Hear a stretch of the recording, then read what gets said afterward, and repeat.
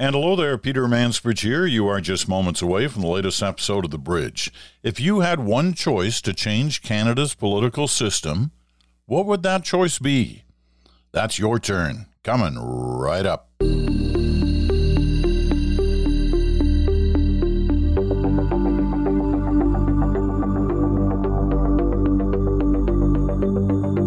And hello there, Peter Mansbridge here in Stratford, Ontario. It's Thursday of the first week of January of 2024. And for Thursdays, it's your turn in the Random Ranter, and we've shuffled things up a little bit. We're going to try something out this year. Change is good, right? Change is good. And what we're doing here is kind of asking a question each week. I'll try to put it out on Mondays, what the question will be, and then give you an opportunity to answer it in as brief a way as you can, hopefully in less than a paragraph. And the time limit will always be have it in by Wednesday evening, 6 o'clock Eastern. Well, we tried this out this week, and the question was pretty straightforward. If you had one choice of how to change Canada's political system, what would that choice be? I was amazed at how quickly and how immediately, once we put that question out, people started submitting their answers. There was a bit of an incentive. You get a prize, the winner, and the winner's judged by me. And let's keep in mind, the winner doesn't mean I agree with the suggestion. The winner means that I found there's the most intriguing idea, the most interesting idea, perhaps even the funniest idea. But it was an idea worth celebrating, and the celebration this time is going to be a signed book, one of my books. And today's book is likely to be How Canada Works, the one written along with Mark Bulgich. So let's give this a whirl. As I said, there have been an amazing number of entries to this, and they've really been thoughtful and really interesting. Not surprisingly, as I suggested on day one, electoral reform would come up a lot, and it has, and that'll be reflected in some of the answers we give. But there are also some other ones that I've got to say I've either never heard before or never thought of that much before. So they're all in here, and they make interesting reading and interesting listening, I hope, as well. So let's get at it. What would you change about Canada's political system? As I said, there have been dozens and dozens of entries. I've narrowed it down to these. And, I'm sorry for those who chose not to follow the rules and wrote really long. They either just didn't make it into the cut, or I've just isolated one small part of it. But I would prefer going forward you try to maintain the rules, which is name, location. A lot of you forgot location, and keep it concise. So here we go. No particular order, but bunched together in certain segments. Here we go. Electoral reform got the most votes, by far, actually. And some were repetitive, of course, but we had different angles as well. Jeff in Thunder Bay. Jeff, who conveniently forgot to include his last name. But Jeff writes, I feel like the most important concern for the future for the country and Canada's political system is electoral reform.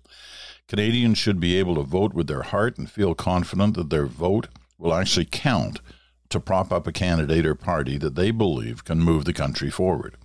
You often hear people say they are caught in a position where they feel they have to vote strategically to keep a candidate or a party out of power instead of voting for who you truly want in power. It's disheartening as a way to vote. Zach Henry from Ottawa.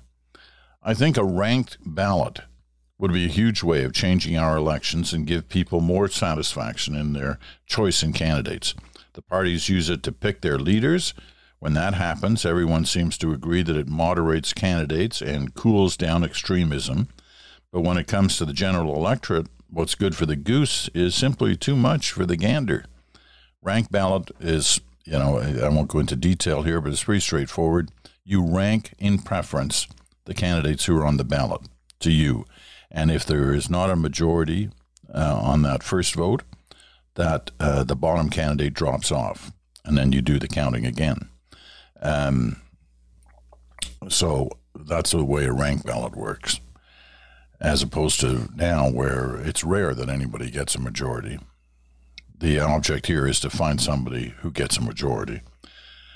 Mary Solos forgot her location.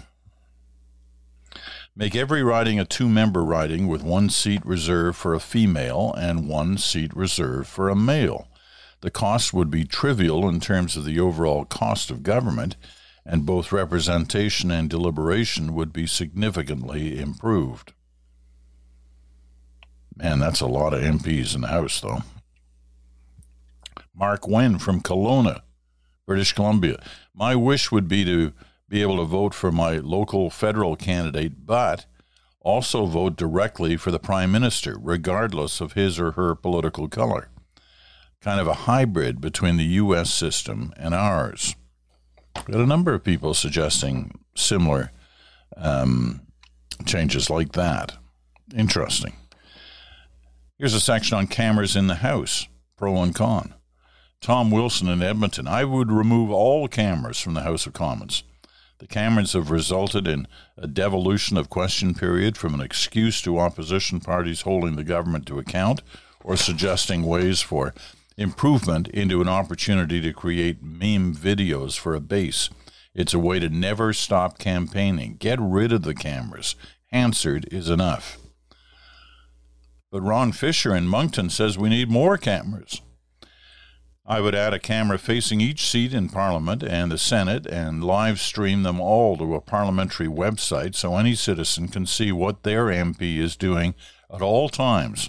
If they're not there, then their public calendar can be there.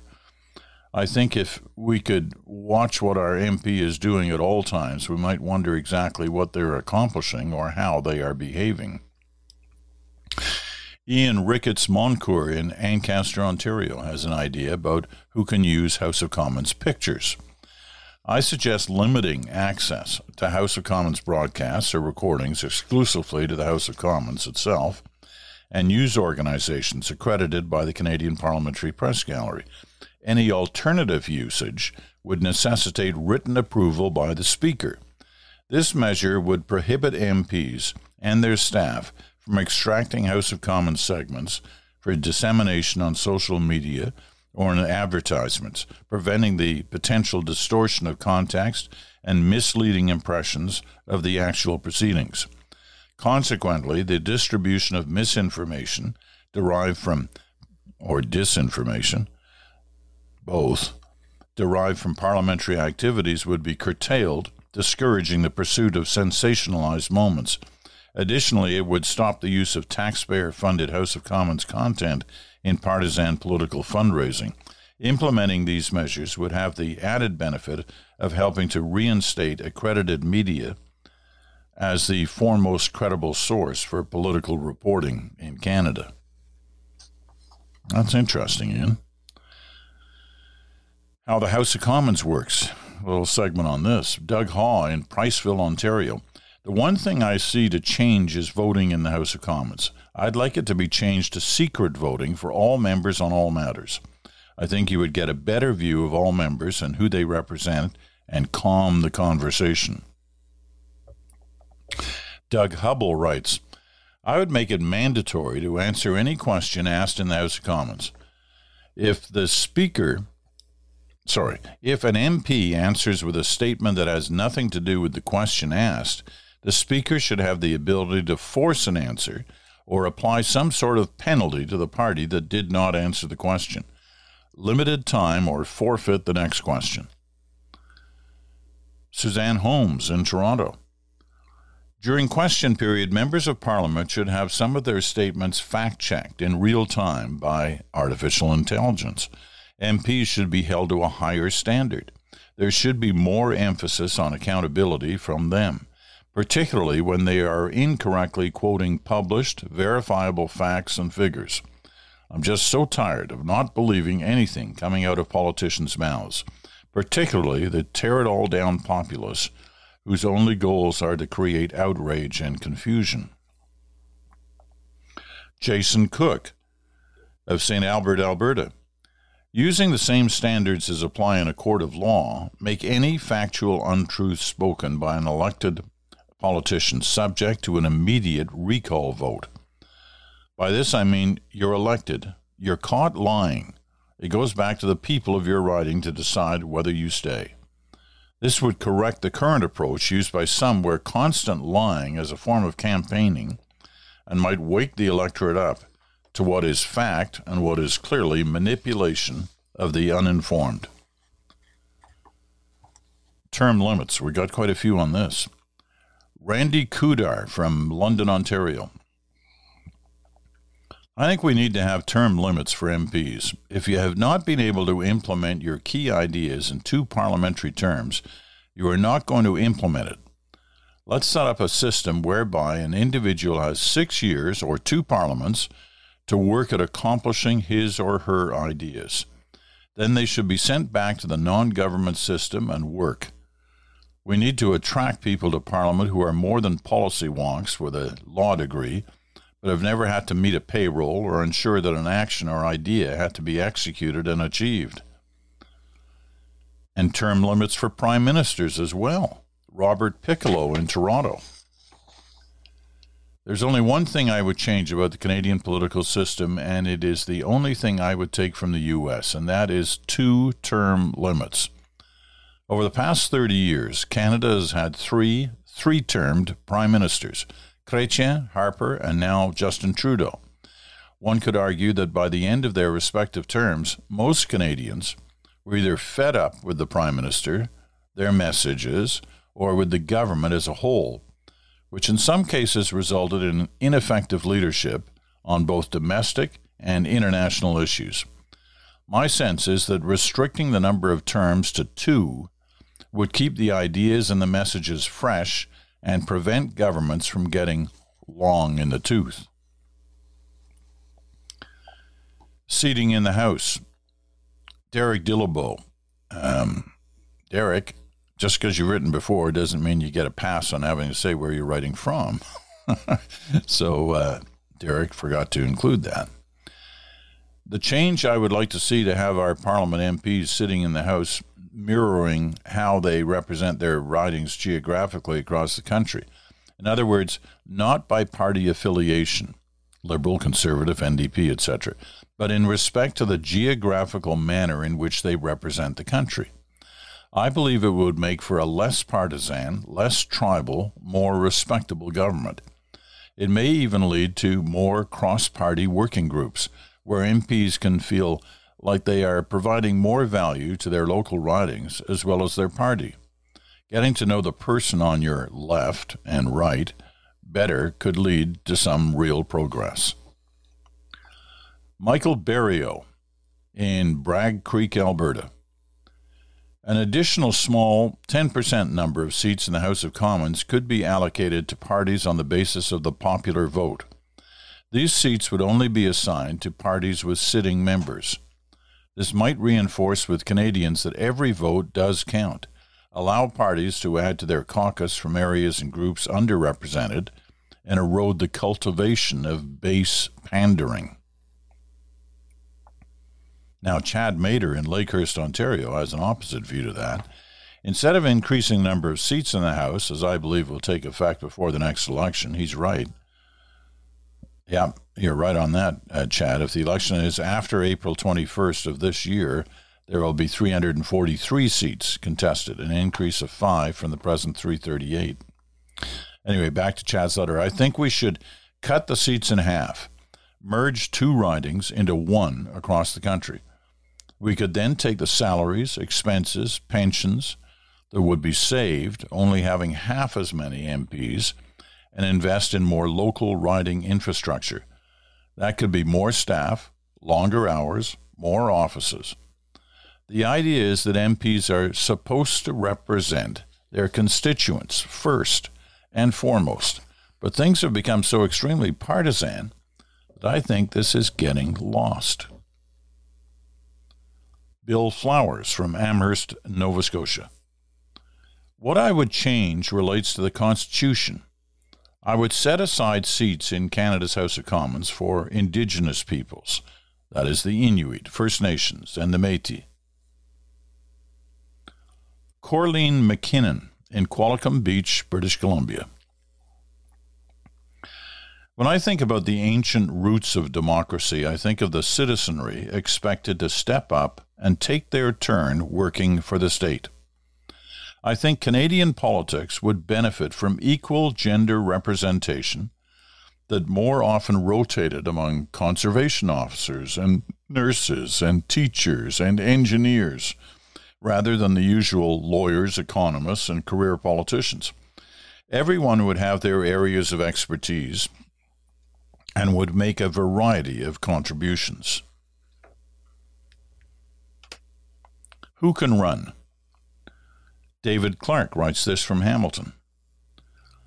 I propose implementing a maximum age of 75 years old for holding elected office.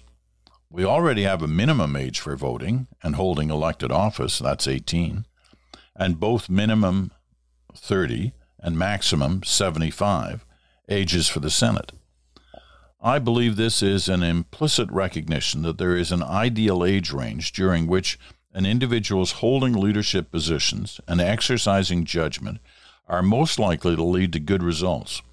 Importantly, this is not about disenfranchising anyone. The right to vote past age 18 would remain. However, there are myriad historical examples, including very relevant current ones, of politicians losing aptitude as they age, and our politics would be better served by requiring such individuals to cede the floor of statecraft to the next generation. Luc Roy in Ottawa. My idea would involve implementing a political literacy test facilitated by Elections Canada to encourage informed voting. In this framework, Elections Canada would present a set of questions to each political party on the ballot, covering significant issues. Parties would respond with multiple choice answers, and voters would be required to correctly answer these questions to participate in the election. I realize the potential challenges and pitfalls to this, including the need to address concerns about fairness, potential biases, and avoiding disenfranchisement of minority groups. But the concept aims to foster an electorate that is well-informed and actively engaged in the democratic process. Jeffrey Cahan in Los Angeles. Jeffrey's formerly of Montreal. I would like any and all seeking office to pass a basic knowledge quiz and pass an ethics and philosophy course of some sort, and for the grades of both to be openly available to the public. And if the aforesaid is too onerous for some, then that is likely a solid indicator of their level of commitment to the people whom they seek to represent.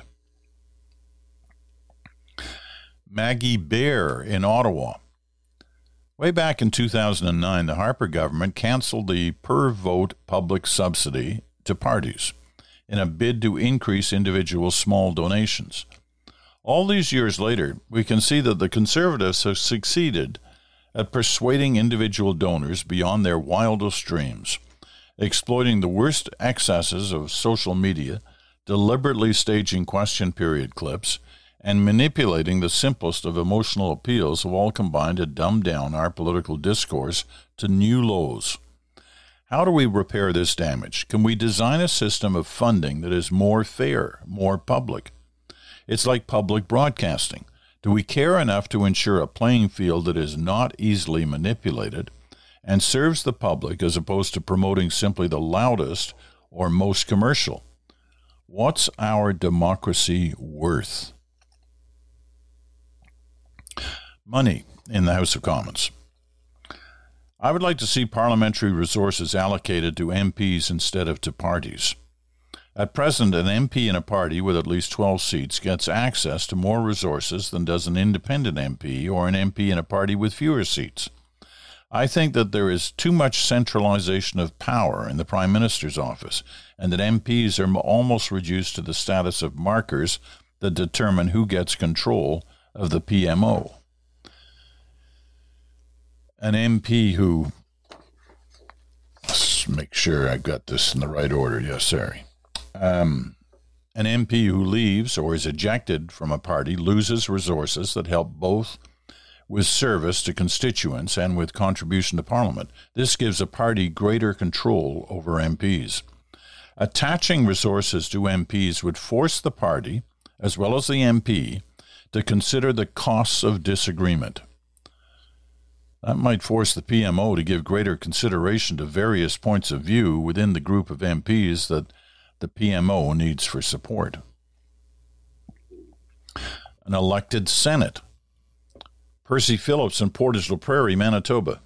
The single item that would change Canada's political picture is an elected Senate that represents the regions of Canada and an elected regional Senate. An elected Senate of 7 elected senators per province, with one of them being reserved for an Indigenous senator from the province, would change the entire political process in Canada and address the structural imbalance that continues to be divisive in Canada. One example, the resource industry, oil and gas in Canada, affects BC, Alberta, Saskatchewan, Newfoundland, and Nova Scotia, but is a regional issue and priority despite being our single largest export dollar-wise. However, the automotive industry is almost entirely contained in Ontario and is thought of as being of national interest with a direct pipeline to the federal treasury only in Canada. An elected provincially based Senate, equal number per province, the balanced House of Commons, would be the single largest and most significant change to make in Canada and the way politics works in 2024, and I believe it would improve the dismal current state of national unity as well. I told you this was interesting, right? This is like some really interesting ideas, some great ideas, some, not as great, but pretty good ideas. This has just been a fabulous exercise, and I really appreciate so many of you taking part in it. How we vote. Martha Orloki.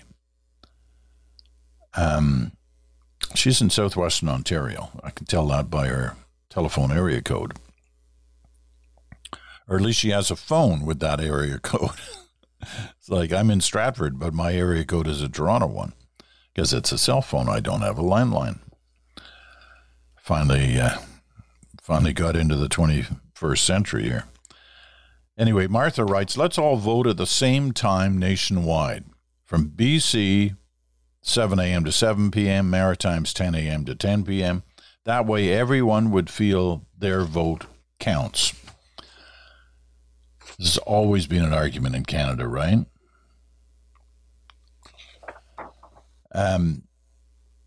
Gordon Dodd has an even, it's kind of a more radical idea along those lines. Gordon writes from Parksville, British Columbia. There's still the feeling out west that much of the song and dance is done by the time that Western provinces and territories have input. I propose the following simple yet potentially impactful change to our election design. Now, this is radical. Every second election should be spread over 2 days. On the first day, the territories and the provinces from Manitoba west get to vote and have their ballots counted first. The information is shared and we pause for the night. On the second day, the election is picked up from Newfoundland and moves through to Ontario. The tally is completed and the outcome determined. What do you think of that one? Eric McVeigh from Edmonton. I propose lowering the voting age to 16 and integrating it into high school education. This involves setting up voting stations at each high school and implementing a curriculum to equip students with the tools for informed decision-making. This approach demystifies the process, reduces uncertainties, and ensures that young individuals enter adulthood with the confidence to actively participate in our democracy.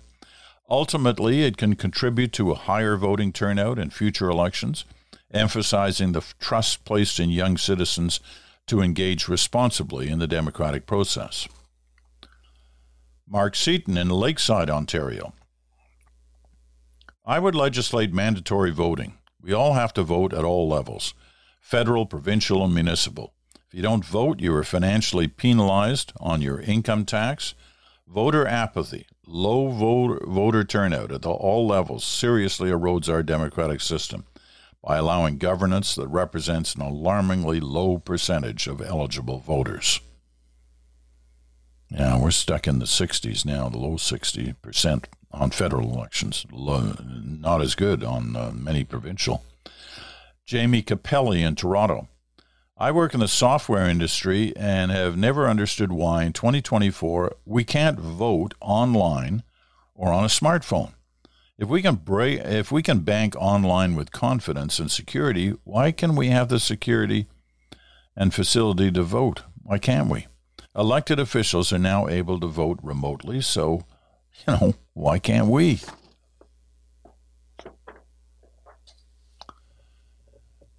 Making voting easy. Let's vote online. Participation would improve dramatically. And more importantly, let's meet the youth vote where they are, on their phones. Heino Dosing from Hamilton, Ontario. Extend voting to permanent residents. Many of our OECD peers allow non-citizens to vote.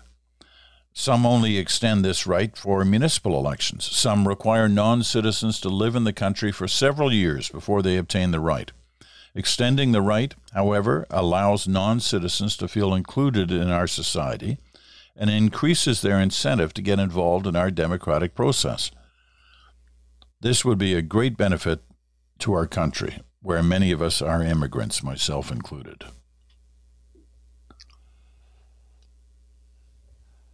All right.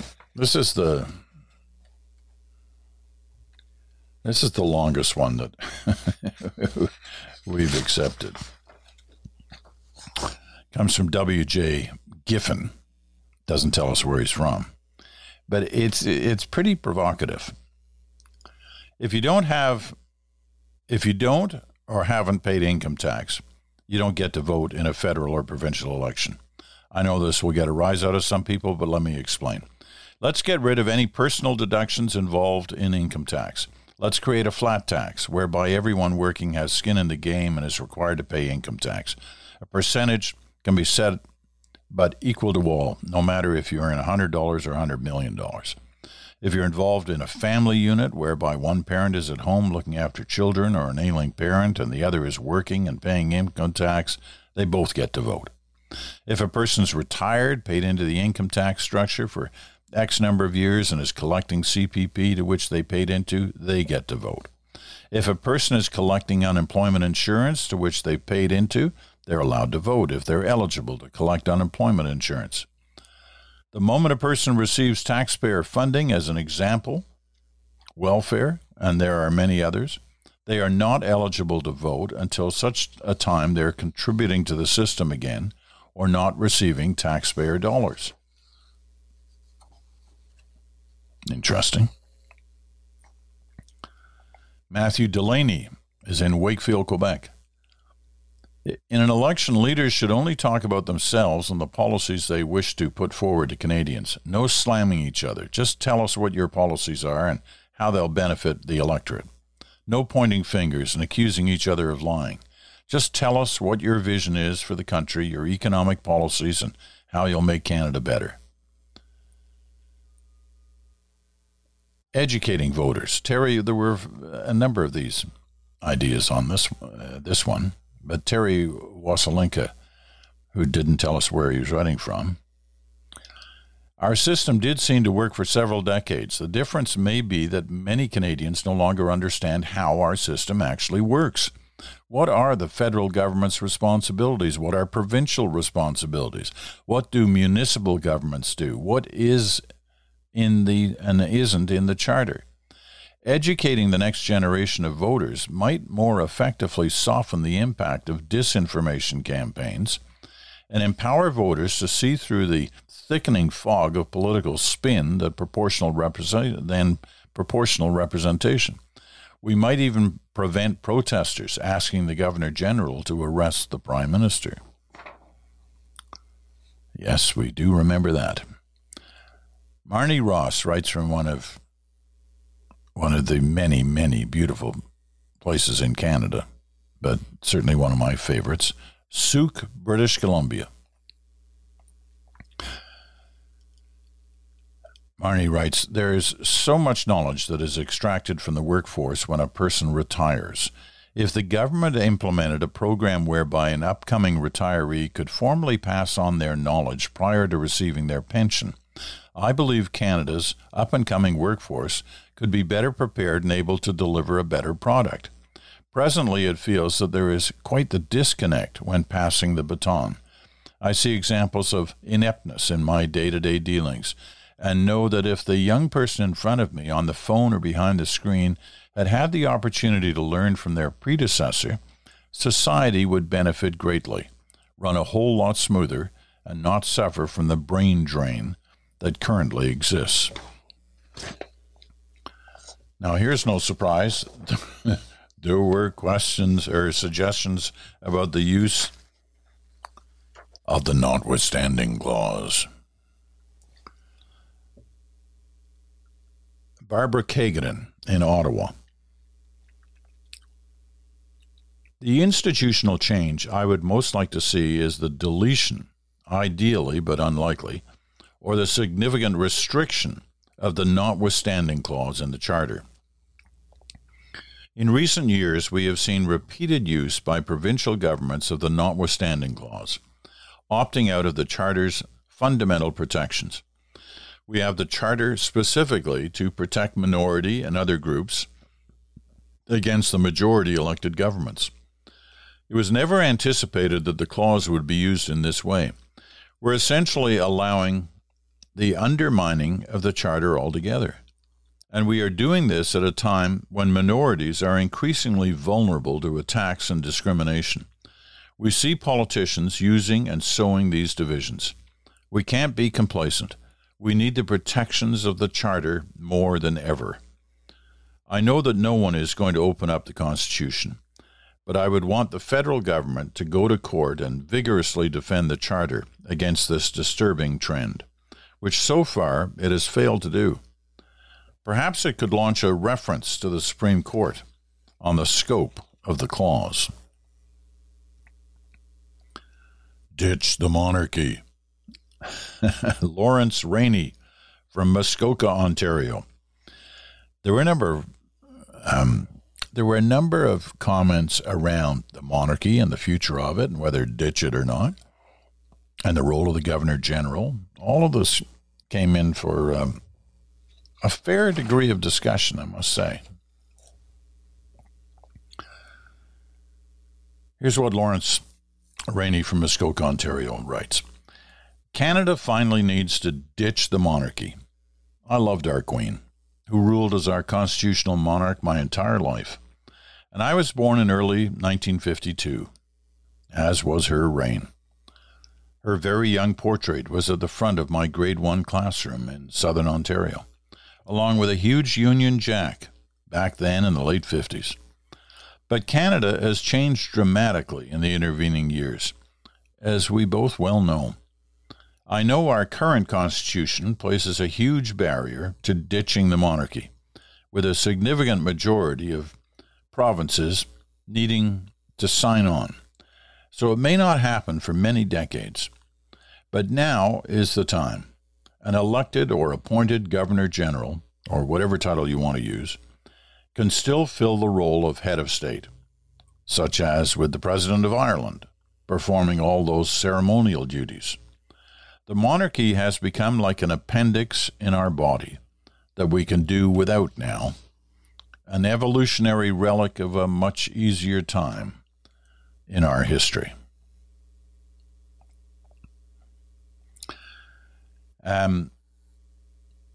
Okay, I've got one more here.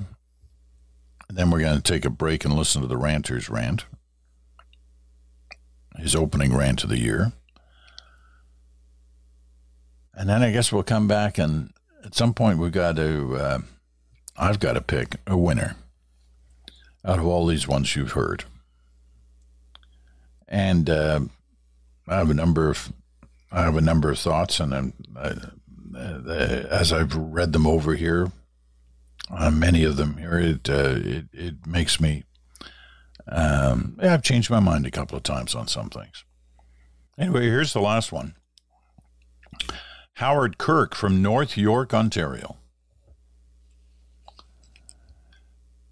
I don't know, is Howard being cynical here, or is he being funny, or is he being bang on? Let's see what he says. Howard Kirk in North York, Ontario. I submit that we, as a country, are overgoverned, with 3 levels of government to service a mere 40 million citizens. We need to get rid of 1 level. Under your rules, I can't elaborate further in this space. So you pick one. And while you're at it, throw in the Senate. All right, Howard.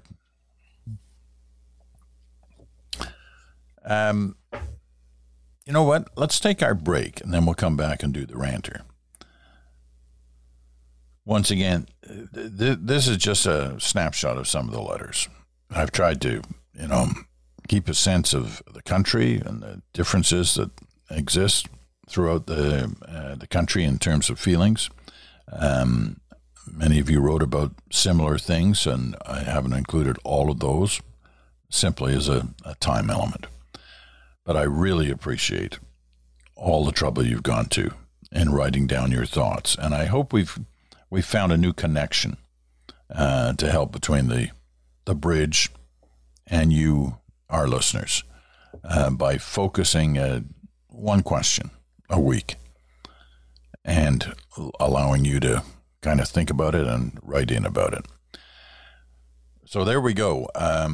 Your letters for the first week. We'll pick a winner coming up later. First, we're going to take a break. Then we're going to hear from the Random Ranter. So let's get at her, Peter. We'll be right back after this.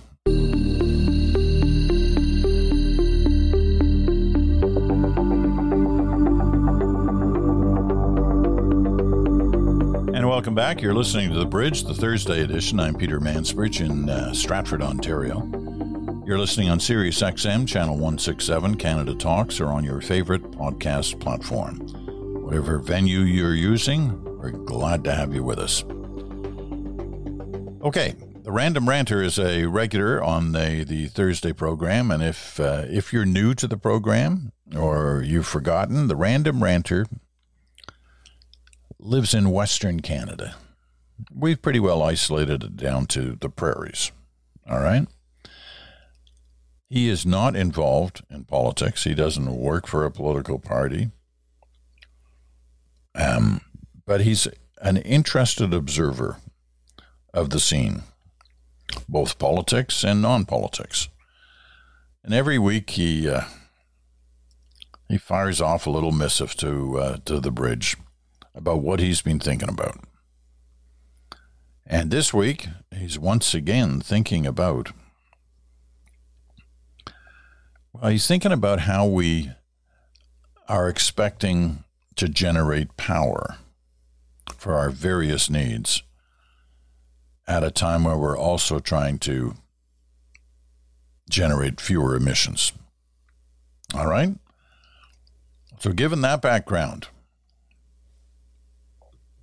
let's welcome aboard our friend, the Random Ranter. The government has announced a new zero-emission mandate for all vehicles sold in 2035, and people are getting bent right out of shape about it. I can understand that, because if you fast-forwarded 10 years from now, with our current technology and level of infrastructure, well, there's just no way it could happen. So that's one of the reasons I'm calling BS on the mandate. At its very best, it's a letter of intent. a bit of eco signaling that amounts mostly to theater. Because the reality of the situation is that, like it or not, a zero emission 2035 for Canada isn't a decision that's going to be made by Canadians. It's going to be made by the manufacturers, and it's going to be dictated by what happens in the American market. The entire Canadian market is smaller than California.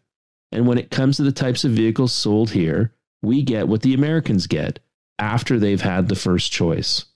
So let's not pretend that some mandate is going to change that. But what it could do is serve as a wake-up call to the provinces to get off their butts and start building out the infrastructure required for the inevitable zero-emission future.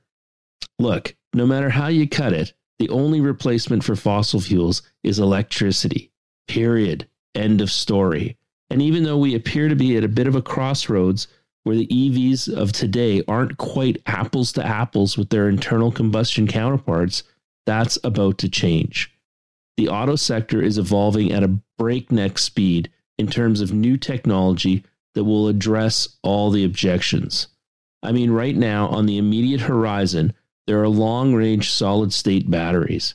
Cummins is developing an internal combustion hydrogen engine.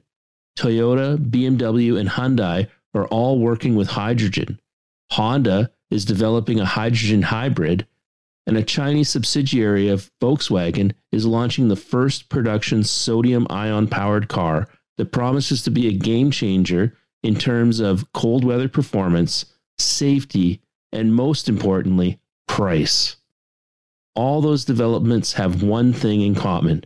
They're going to require massive amounts of electricity, because even clean hydrogen is produced with electricity. So here's the thing. You can argue the timeline. I mean, it may or may not be 2035, but a zero-emission future is surely coming at some point. And right now, I'm not seeing a lot of new plans to expand green energy production or how to deliver it to Canadians. So whether it's solar or wind or tidal or hydro, or dare I say even nuclear, we need to be expanding our production and overhauling our grid to prepare for the future. And we need to be doing it now. The opening rant from the Random Ranter for 2024. And if you have thoughts on that, let me know. Always good to have the ranter with us. All right. We've come to that moment.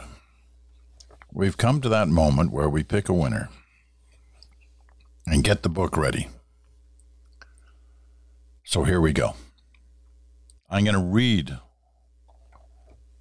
I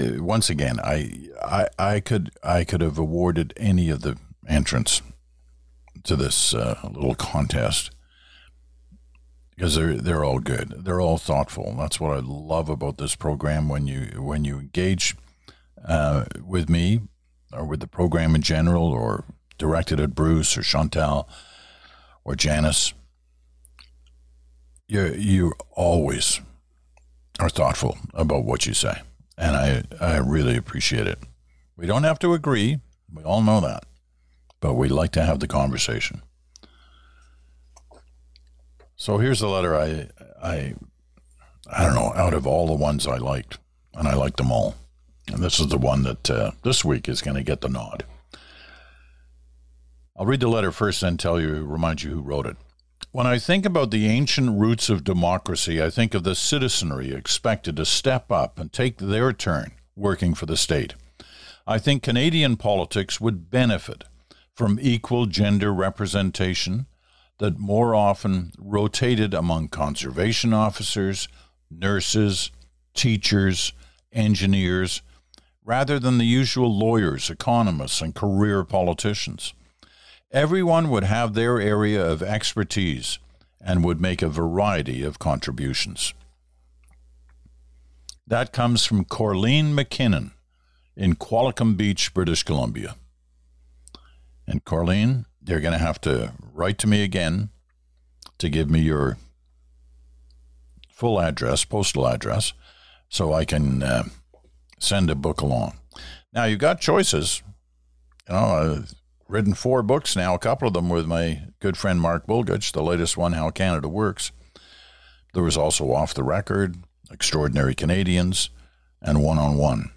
So whichever of those books you would like a copy of, I will get it off to you once I've got your address. And yes, I'll sign it for you as well. So there you go. That's our program for this week. An interesting new departure for Your Turn, the Thursday episode of The Bridge, and we'll keep her going. Next week's question, we'll put down the question each Monday. You'll have a couple of days to write. Name, location, keep it short, and get it in before 6 p.m. Eastern Time on Wednesday. Tomorrow, it's Good Talk. Chantal Hébert and Bruce Anderson are with me. And we'll get the year off to a good start with Good Talk. That's tomorrow. I'm Peter Mansbridge. Thanks so much for listening today. Looking forward to talking to you again in 24 hours.